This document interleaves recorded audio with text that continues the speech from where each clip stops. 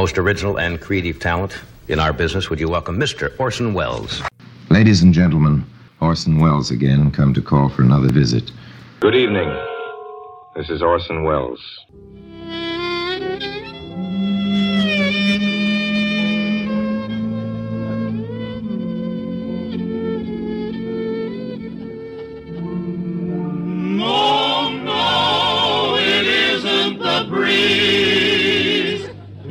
Buck Benny, a two-fisted, quick-triggered marksman who shoots from the hip and never misses. Hello again, this is Buck Benny speaking. We got a special presentation for you today of Orson Welles' Mercury Theater presentation. It's the Summer Mercury Theater, I guess. And this is his presentation of Around the World in 80 Days with the original stage production and everything. And so it'll be really interesting to listen to if you've listened to all of our commentaries so far. And why don't we start off with Vincent to take us through his thoughts on it, and if you can give us how close, what kind of what's in it that's in the play production and what's not in it that's in the play, what we're missing from the play production would be good. So go ahead, Vincent. Yeah, so absolutely. What you're about to hear is an abridged version of the stage play. It's what is in it is very close to the actual book. It's the actual music sung by the actual cast. And so this is as close as getting to the production as you can possibly get. That being said, a lot is cut. I mean, a lot. In fact, it's, in my opinion, quite a bad sort of an abridged version. Not because I think they could have done any better. It's because it should never have been an abridged version, frankly.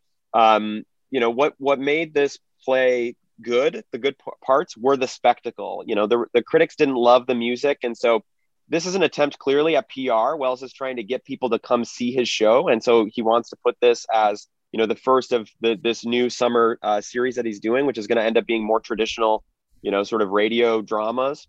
But there's only a couple songs, and it's just like these half dagery like things quickly put together. What's in it is undramatic. So there's a scene where it'll be on Medicine Bow, where essentially there's like a train crash. They have to get out or get across the bridge. And it's staged like really beautifully. There's like a huge treadmill that they put on and things move across it. And then they sort of create this sort of train crashing effect. And it was really well done. But in here, it's like, why do we need to listen to this train maybe get across the bridge? Like, it just sort of misses its dramatic point. It's, it's going to get across. So I think it's quite, it's not a great put together, but Welles is trying to get people to go to his show. Yep. But it is, again, as close as you can get to the recordings. Because other recordings that exist, and there are some, are sung by one person from the cast. Passepartout, Larry Lawrence, he sings every song from it, even the songs that are sung by other cast members. And so you get it. Plus you get to hear the only song that critics universally loved, which is If I Should Tell You That I Love You. And you'll hear it. And I would implore people to say, why was it popular? Why do people like it? I have no idea. I don't know why it's more popular than the other ones. I think they're all sort of mediocre personally, but. Thanks, Vincent. Terry, what were your thoughts on this one?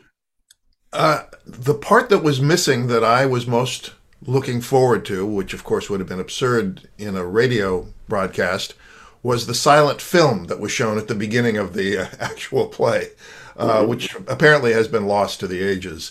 But Welles did so much more than this music. It's billed as Orson Welles presents Cole Porter's Around the World, and I don't know whether that was just part of their negotiation or maybe Welles' way of hedging his bets. If this doesn't work, I can blame the composer for this mess.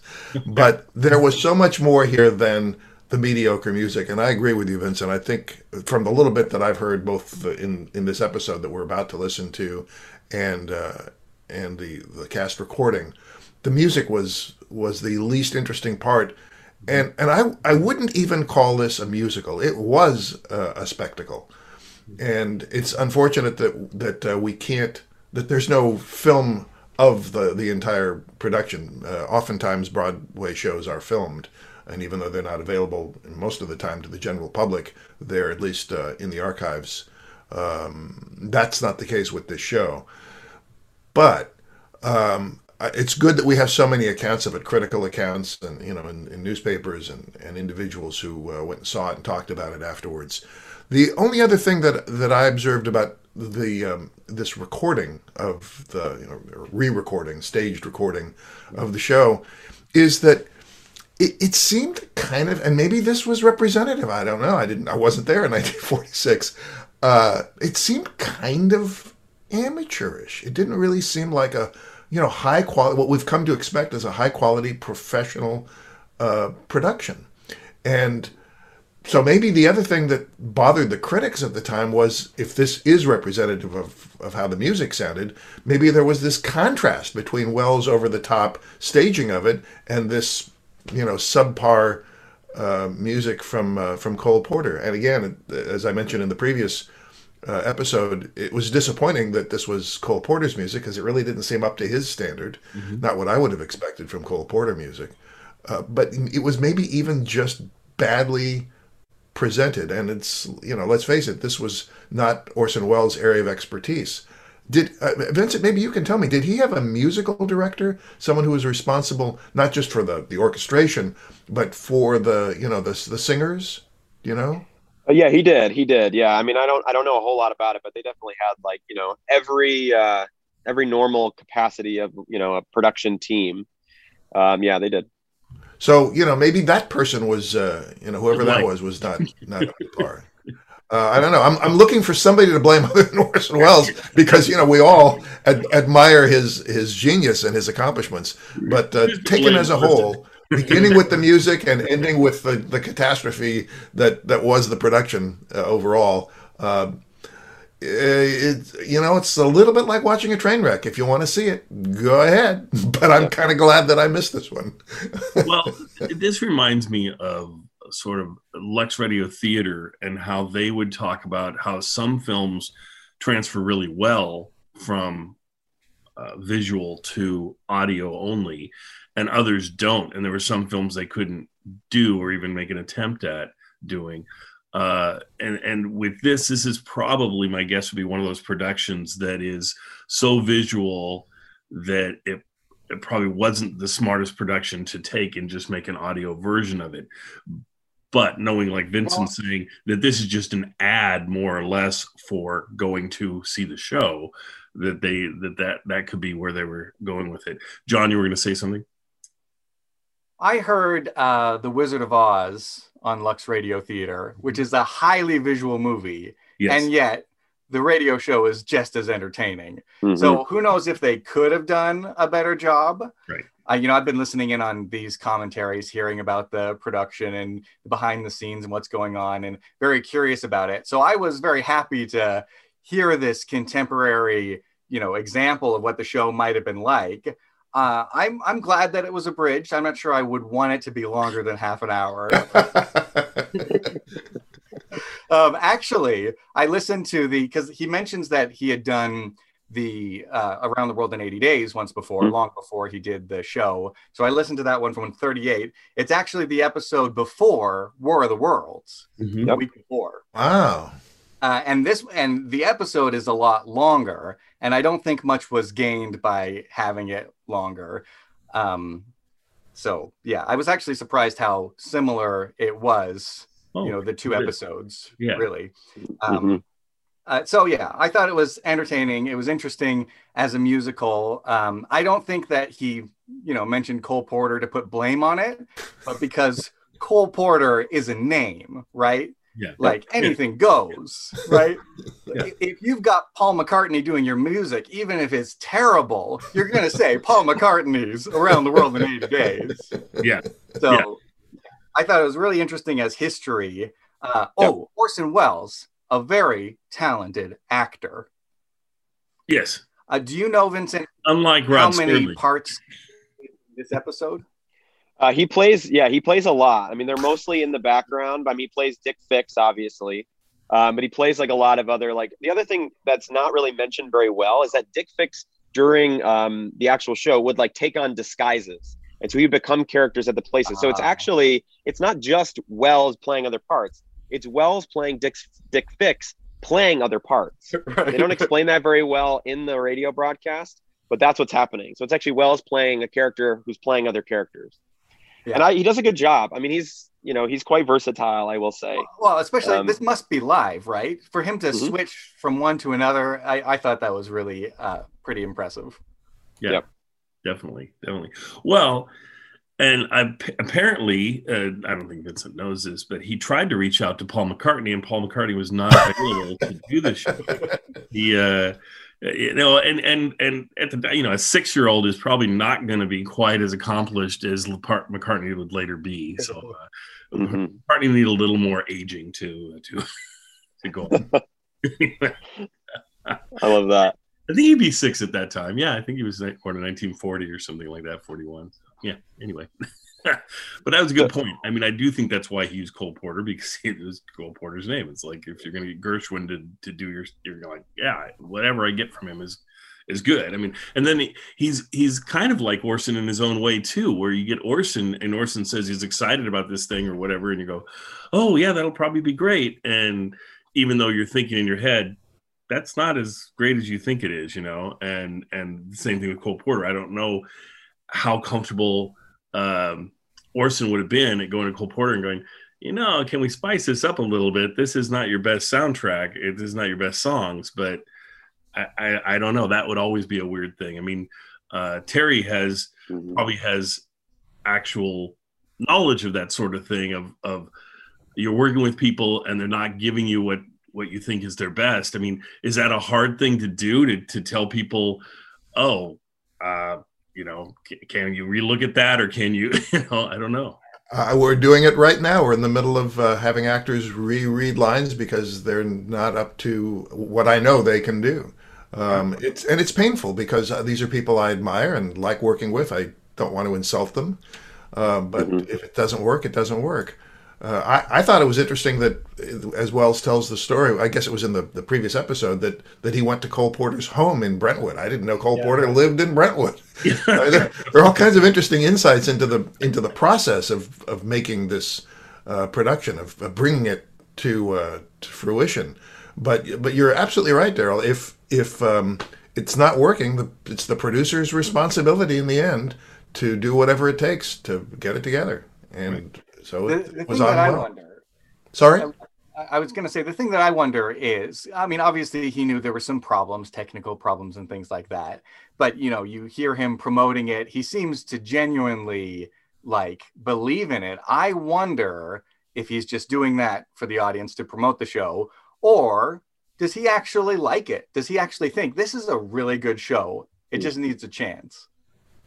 Yeah, he definitely loved this show. I mean, he would say later in his life that this was his favorite, and he would argue his most important production. I don't know if he's doing that to be sort of iconoclastic about his own career, right. But yeah, he definitely believed in it. He was a big fan. He always wanted to branch away from sort of being typecast as anything. I mean, he's always considered a genius and an artist, but he always wanted to do things that were different. I mean, he's still fighting, the War of the Worlds reputation here. So he's trying to do something that's way over here, Citizen Kane, all this stuff that's artsy.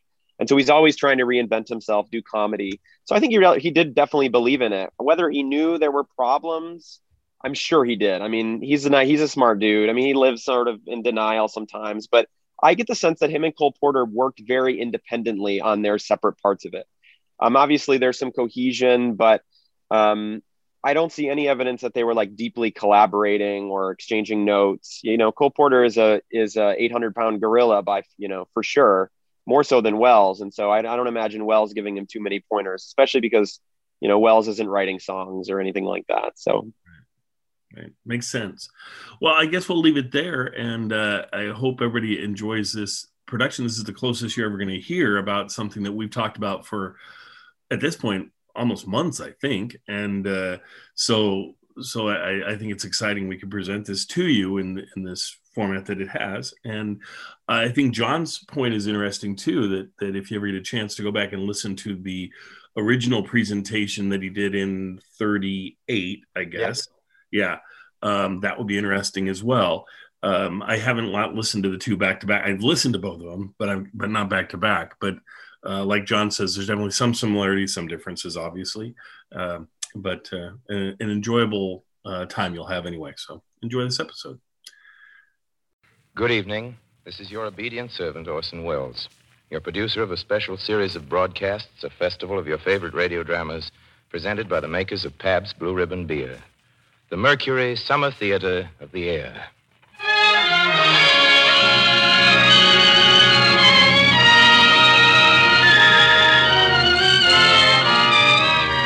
Yes, tonight and every Friday night, Pabst Blue Ribbon presents you with a front row seat in one of the greatest plays ever produced on Broadway.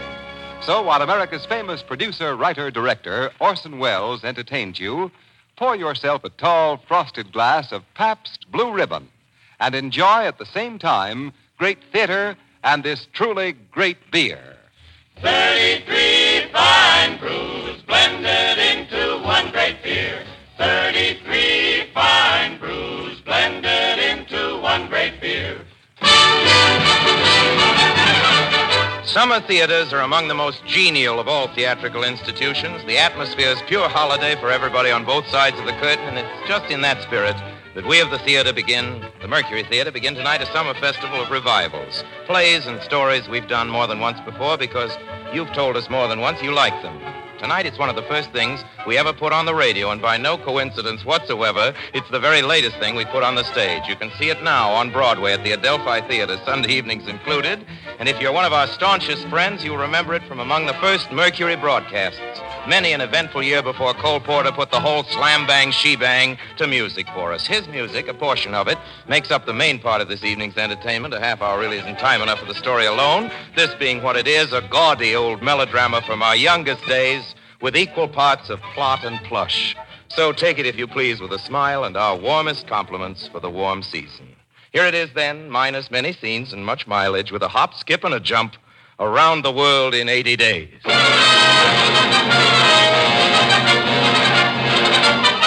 It's the year 1872. A bank has just been robbed. A certain Mr. Dick Fix, a sort of stool pigeon, a private detective, an ugly customer, enacted this evening by your obedient servant, is busy leading the London police in a frantic search for the bank robber, who is, if truth were known, Dick Fix himself. The opening scene is in Hyde Park, and involved in it are a lackadaisical Yankee, Mr. Passepartout, and a young Irish nursemaid named of Molly. These besides Fix himself. All right there, all right. Hold him, boys. Hold him. Now then. See anything of this bank robber, you? No, sir. Who are you, sir? Dick Fix, the copper's knock, and these men with me are police. Now then, your name, residence, and place of occupation. Me? Well, I've been sleeping in the park. Residence, Odd Park. Means a livelihood? I am a sailor, but I missed my ship. I'm stranded. Please, sir, this young gentleman couldn't have anything to do with any bank robbery. How do you know?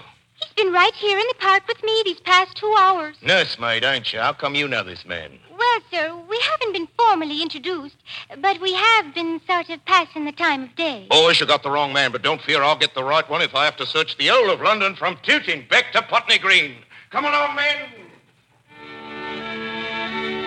Thanks, lady. Thanks for standing up for me like that. So you missed your ship, sailor man. However did that happen now? I overslept. Hey, look here in the grass. Look what I found. A $50, a half a crown, you call it. That's lucky. Lucky. What you need's a job. And I know where you can get one. A job? In the flat below where I work.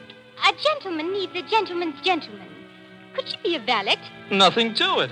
Sure, I'm lucky. Just meeting you, Miss Muggins. Muggins? Molly Muggins. The pleasure's mine, I'm sure. Molly. Golly. So wrong seemed the world, I faced it with rage. While hopeless I whirled like a mouse in a cage. Till you came in range, not that life was worth, then presto change. I'm the happiest boy. I'm the happiest girl on earth. Blow, sweet music, blowing, rippling song.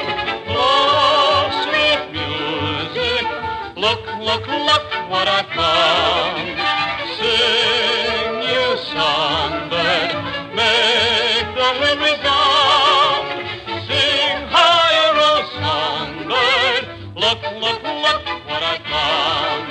From nights of care and dismal despair, with days only lonely in view, I want to see how sweet life could be. That great big moment when I found you. So chime, gay joy bells, chime all around. Chime all the time, joy bells. Look, look, look, look, look, look, look, look, look, look what I found.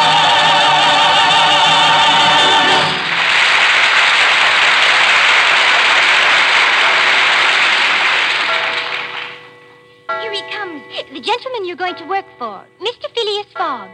Remember now, forget your Yankee manners. Call him Sir. The clock is 1 minute, 27 seconds slow. This is your new valet, sir. I'm pleased to meet you. Indeed. And what is your name? Passepartout. Passepartout. My father was French. That can be overlooked. My friends call me Pat. That shouldn't be necessary.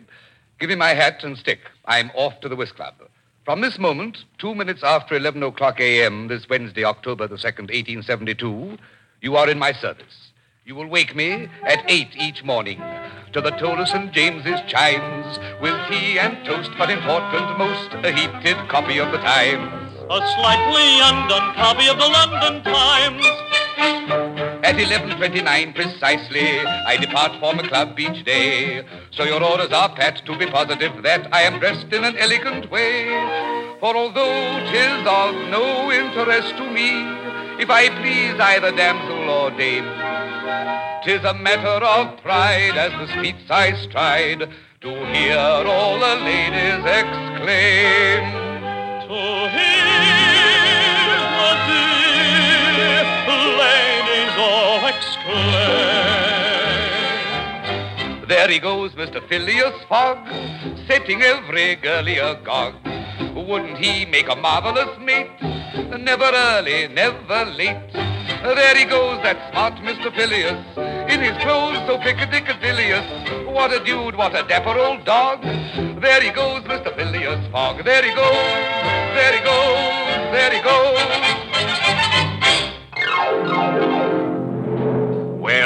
Well, Scotland Yard has come to me, to old Dick Fix, the copper's knock, to help them find the bank robber. Little do they guess the bank robber is me, but I'll mislead 'em. I'll pin the job on this here Phileas Fogg and get the reward for doing it, 'cause I plays it two ways. That's why they calls me Double Dealin' Dick.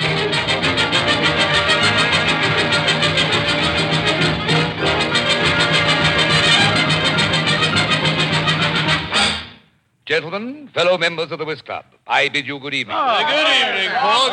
Well, Jeopardy, what about that robbery in your bank? Blasted spry of you, Fogg, I must say, getting your money out before the theft. We are offering a handsome reward for the bandit's arrest. Reward or no, I say the chances are all in his favor. There is not a single country where the thief could hide. So, well, is it big enough? It was, formerly. How formerly? Has the world grown smaller, perchance? Much smaller, my dear sir, since we can now circle the globe in 80 days. I'll wager £4,000 such a journey is impossible. I accept.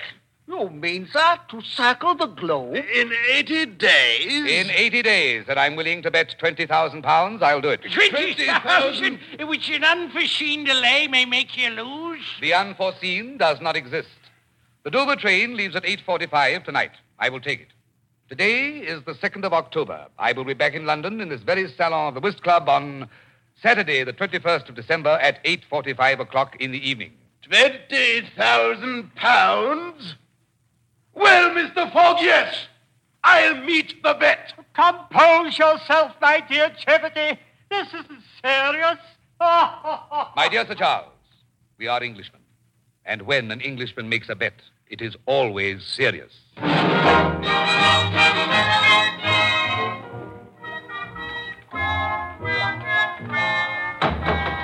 up in there! Open in the name of the Queen! If you don't open, I'll break down the door! Before you start breaking any doors, Dick, what evidence have you got against this here Phileas Fogg? Well, Chief, he answers the bank robber's description. Does he? He's going to if he don't. Now for the door, men. 1, 2, 3. Hey, he's blown the coop. Through the back way, boys. After him and off it now. But wait a bit, the gas. He left the gas burning. That means he's coming back. But when? 80 days? In 80 days, Mr. Fogg? It does seem a short time, but I'm confident we'll do it. Seems like a long time to me. How's that? Well, sir, we were so rushed leaving London, I forgot to turn off the gas. Very well, young man. The gas will burn for 80 days at your expense. Tex, Special Agent, reporting to Scotland Yard. The bank robber Phileas Fogg left Brindisi at high noon on the mail packet Mongolia for Suez, Egypt. Rush warrant, rush reward. Meantime, I'll dog his footsteps, using all possible ruses to delay his journey.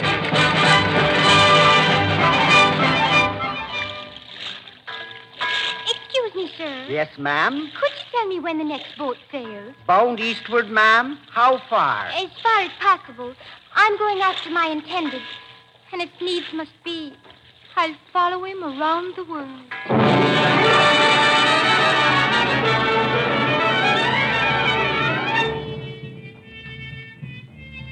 Well, Passepartout, we are now in British India. Well, 1/2 day ahead of schedule. Look, Mr. Fogg, the train has stopped. So it has. You are the train conductor? I am that. We've come to a halt. Why?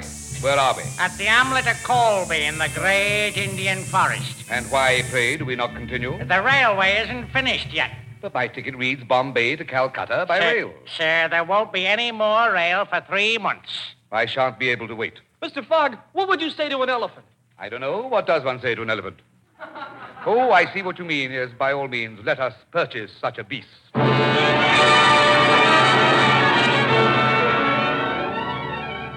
My man, I don't speak your lingo, but I desire to rent your elephant. I trust you know sufficient English to negotiate. What do you ask? For my elephant, Sahib, 80 rupees. 80 rupees, I say. Isn't that a trifle stiff? 80 rupees. I'll give you 20. 70. 30. 60. 40. 50. 60. 70. 80. 90. You drive a hard bargain, sir, but it's a deal. Wire urgent. Special Agent fixed to Scotland Yard and following Fogg disguised cleverly as Parsi Mahout. With valet Passepartout, the bank robber is proceeding towards Calcutta through the great Indian forest by way of little-known and dangerous territory of Bundelkund by elephant.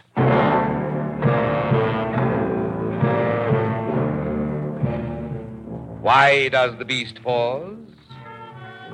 The elephant pauses because she senses danger. Ah, gentlemen, you may well rue the day you ventured so far into the mountain fastnesses of Upper Bundelkund. I hear savage music. The song of Kali, goddess of death. Behold, Sati. Sati? What's that? The sacrifice by fire. There comes the procession. Looks like some kind of funeral. Who is the deceased? Aouda, a wealthy prince of the neighborhood. Behold, they are bringing his body to the funeral pyre. And there comes his young widow. Her husband's corpse will be cremated, and she will be put to the flames by his side. Burned alive? A native custom. But how can it be that such foul practices still are countenanced? Where is the beneficent hand of our British Empire?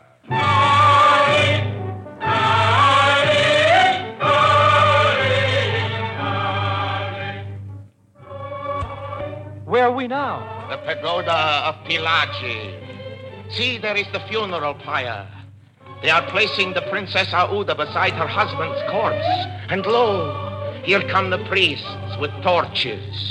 The fires have started. Look there! I can't. It's too horrible. See the corpse of the old prince himself. He stirs. The corpse rises to its feet. How can this be? He takes the girl into his arms. He brings her towards us. Let us flee. No, wait. That isn't any Indian. An Englishman in disguise. And here is the princess, the beautiful Aouda. I am she. And whom have I to thank for this? Fogg, madam.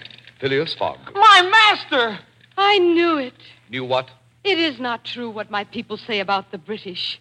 Dear Mr. Fogg, you are a man of heart. Occasionally, my dear madam. Occasionally. When I have the time. Special Agent fixed to Scotland Yard urgent. And with bank robber traveling by boat with Yankee accomplice and Indian girl companion, Fogg is presently on the high seas, some 300 miles northeast of Singapore. Evening, miss. You're the Hindu girl, ain't you? You don't know me, but I know you, Mrs. Aouda, feeling a bit homesick for India. Indeed not. It would be worth my life to return there. You may have to after I get Mr. Phileas in Hong Kong. What do you mean? Shh, here he comes now. Well, Mr. Fogg, so you finally come out of your cabin for a bit of air. A pretty night out, ain't it? I don't think we've been introduced. Oh, by the by, Mrs. A, should you find yourself a bit short of the ready, come to old Dick Fix, the copper's knock, for I'll be rich when I get to, you know who, in Hong Kong. Rich beyond the dreams of avarice. Why are you British people so greedy for money? Money cannot buy you happiness. I know, but I likes to have it around so I can choose the type of misery that's most agreeable to me. Well, I'll leave you lovebirds to enjoy the moon together. Nighty-night. I trust that person has not made himself offensive to you. He frightens me. The evening is warm, madam, but you are shivering. With you to guard me, Mr. Fogg, to be fearful is an ungrateful passion. The moon is very lovely. Mrs. Aouda, that is your name, is it not? It is. Mr. Aouda. I have no interest, madam, in your late husband, nor indeed in you. I am, to be frank, a bachelor, and will see you to safety as such. My meaning is clear? It is. Good night, Mr. Fogg. Madam, good night to you.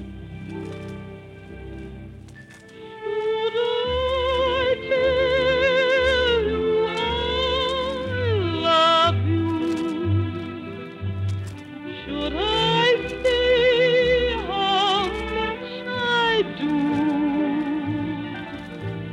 Should I tell you how of you? I dream away all the day through. Should I tell you what paradise together our life would be? Should I tell you I love you, or wait till you tell me, or wait till you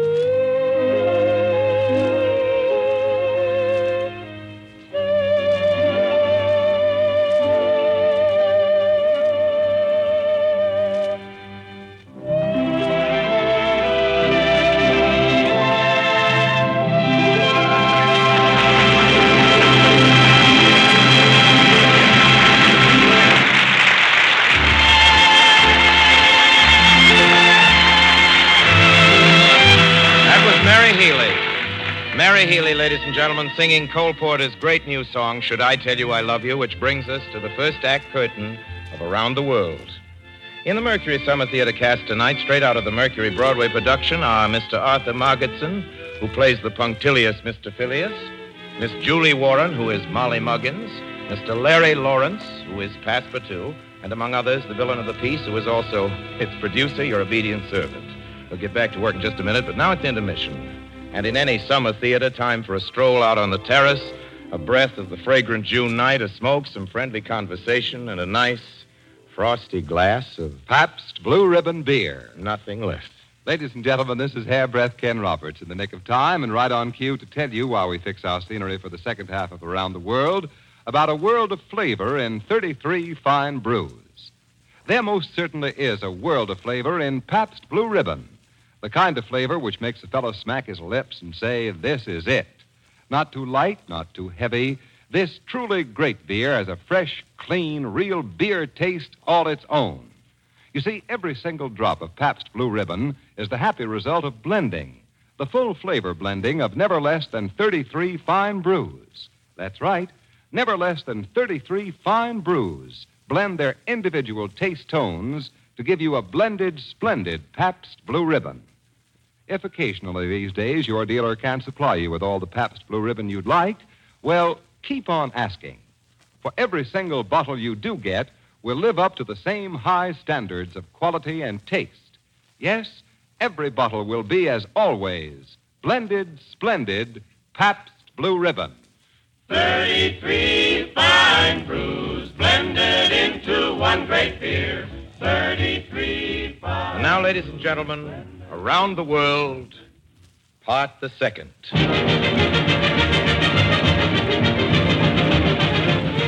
For purposes of time and radio, we skip ahead some 8,000 miles and some 60 of the 80 days in which, according to his solemn wager with the Whist Club, Mr. Phileas Fogg, in the year of our Lord 1872, was undertaken to circumnavigate the globe. With Mr. Fogg is, of course, the Hindu princess, Mrs. Aouda, lately rescued from the funeral flames of Sati, you remember, in Upper Bundelkund, and his valet, Pat Passepartout, and an honest nursemaid of the old sod known as Molly Muggins. Because we're somewhat pressed for time this evening, we permitted Miss Muggins to catch up with Mr. Passepartout, whom she greatly admires, during the intermission. The entire party is at this moment in one of the furriest sections of the American Wild West, precisely speaking, in the Wasatch Mountains, advancing by train toward the perilous pass at Medicine Bow. To thicken the plot a bit for you, if possible, it's coming up for a blizzard.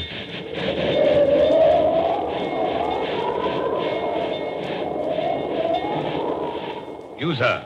You are the train conductor? I'm Jake. Jake, the engineer. Bridge over the pass is gone, or almost gone. We're going to have to spend the night here. Cannot the river be crossed in a boat? Raining too hard, snowing too bad, blizzard too awful, creeks all swole up like a horse with a green apple colic. Be that as it may, I suggest that we pass over the bridge first. Over the bridge? And I'm willing to pay double fare for every soul on board this train if you, sir, Mr. Engineer, will undertake to chance it. On the bridge? On the bridge. With our train? With our train. But the bridge threatens to fall. Yeah, the brave thing won't hold. It won't hold. She's a teetering and a tottering right now. I believe that by rushing the train over at its maximum of speed, we'll have some chance of passing. What is your estimate? Oh, 50-50. 50-50, an excellent risk. Let us proceed.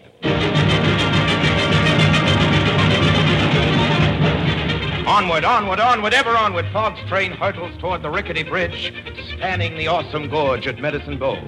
Now, Jake, the engineer, as it may already have been ascertained, is nothing more than another aspect of the protean Mr. Fix. Fix of the thousand faces, Dick Fix, the copper's knock, still dogging Fogg's footsteps around the world. Since your obedient servant is portraying this unsavory character, imagine yourself in the red-hot cabin of the engine, thundering towards the pass. The salmon-pink mustachios and red nose are those of Jake the engineer, but the thoughts are the black thoughts of Fix, the copper's knock. old double-dealing Dick himself. It's my game to slow up Fogg until the warrant comes from London, so's I could get me the reward by pinning my crimes on him. But now he's forcing me to cross this bleeding bridge, and after what I did to it, I doubt if I can.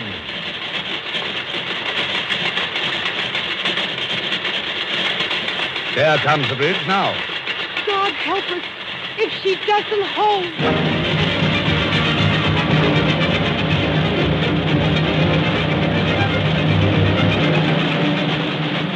They're crossing it now. And we're crossing it. She's a teetering and a tottering. There goes the bridge.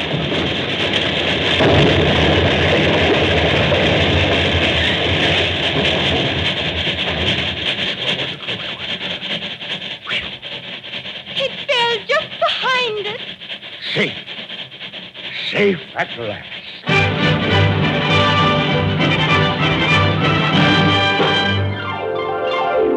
Now the scene changes to England, the city of Liverpool, some 3 short weeks later.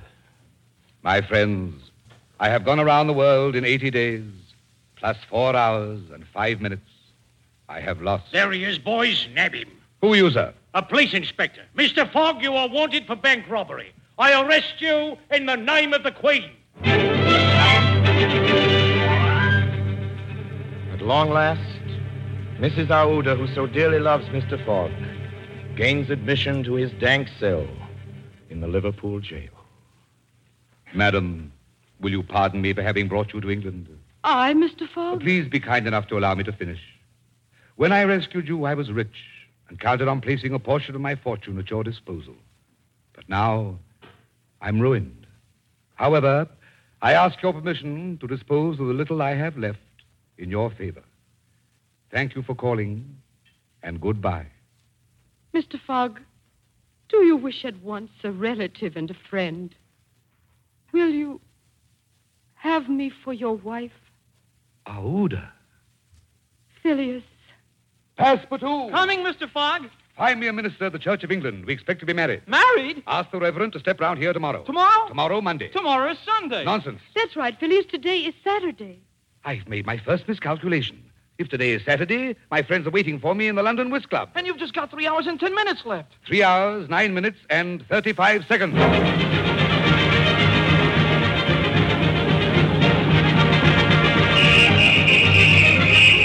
The sound of whistling, the whistling indicates the pursuit by the English police of Dick Fix, whose true identity as the bank robber is revealed just in the nick of time, just in time to release Fogg from jail. And the scene now changes to London and the Whist Club. I gave the coppers the slip. Now then, now for a word with these fine gentlemen of the Whist Club. Good evening. Good evening, sirs. Who are you, sir? I'm poor old double-dealing Dick himself, and I've double-dealt myself out of the entire deal. I've bribed armies, blown up bridges, and what's it got me? No boodle, no carpetbag, no reward. But I have slowed up old Phileas for you, and that's your bet, and I would like my share of the winnings. We'll talk to you, sir, after we've won the bet. But you've won it already. We haven't, but we're just about to. He has 14 seconds left. No. Fogg lost a day. No, sir. He gained a day. He traveled eastward. Eastward, toward the sun. The international dateline. He has 9 seconds left. 8, 7, 6, 5, 4, 3, 2. Gentlemen, I am here. Fogg! And Mrs. Fogg. No ladies allowed in the whist club. Sir, this is no lady. This. No!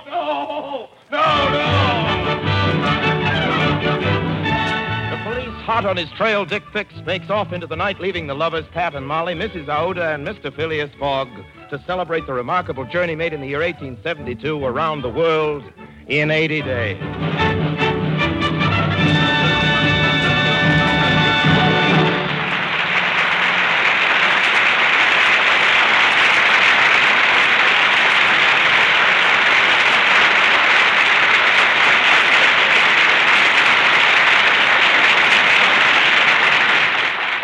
Orson Welles will be back in just a few seconds to tell you about next week's production of the Mercury Summer Theater. But first, the makers of Pabst Blue Ribbon wish to remind you that though you may not be able always to get Pabst Blue Ribbon beer every time you want it in these days of grain restrictions, it is well worth your while to keep asking, for every bottle you do get will continue to live up to its name. There will be no cutting of corners, no lowering of standards of flavor or goodness, no compromise with quality. This truly great beer will be, as always, the happy blending of never less than 33 fine brews. As always, blended splendid Pabst Blue Ribbon. Now, here is Orson Welles. Next week, ladies and gentlemen, we take our tongue almost entirely out of our cheeks and bring you a great romance, a really great romance, and an old favorite of ours, The Count of Monte Cristo.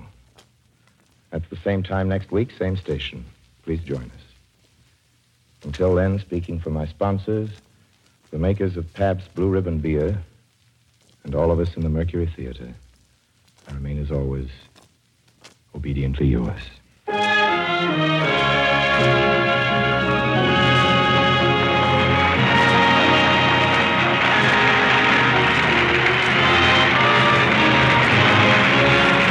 This program came to you through the courtesy of the Pabst Brewing Company of Milwaukee, Wisconsin, makers of blended, splendid Pabst Blue Ribbon.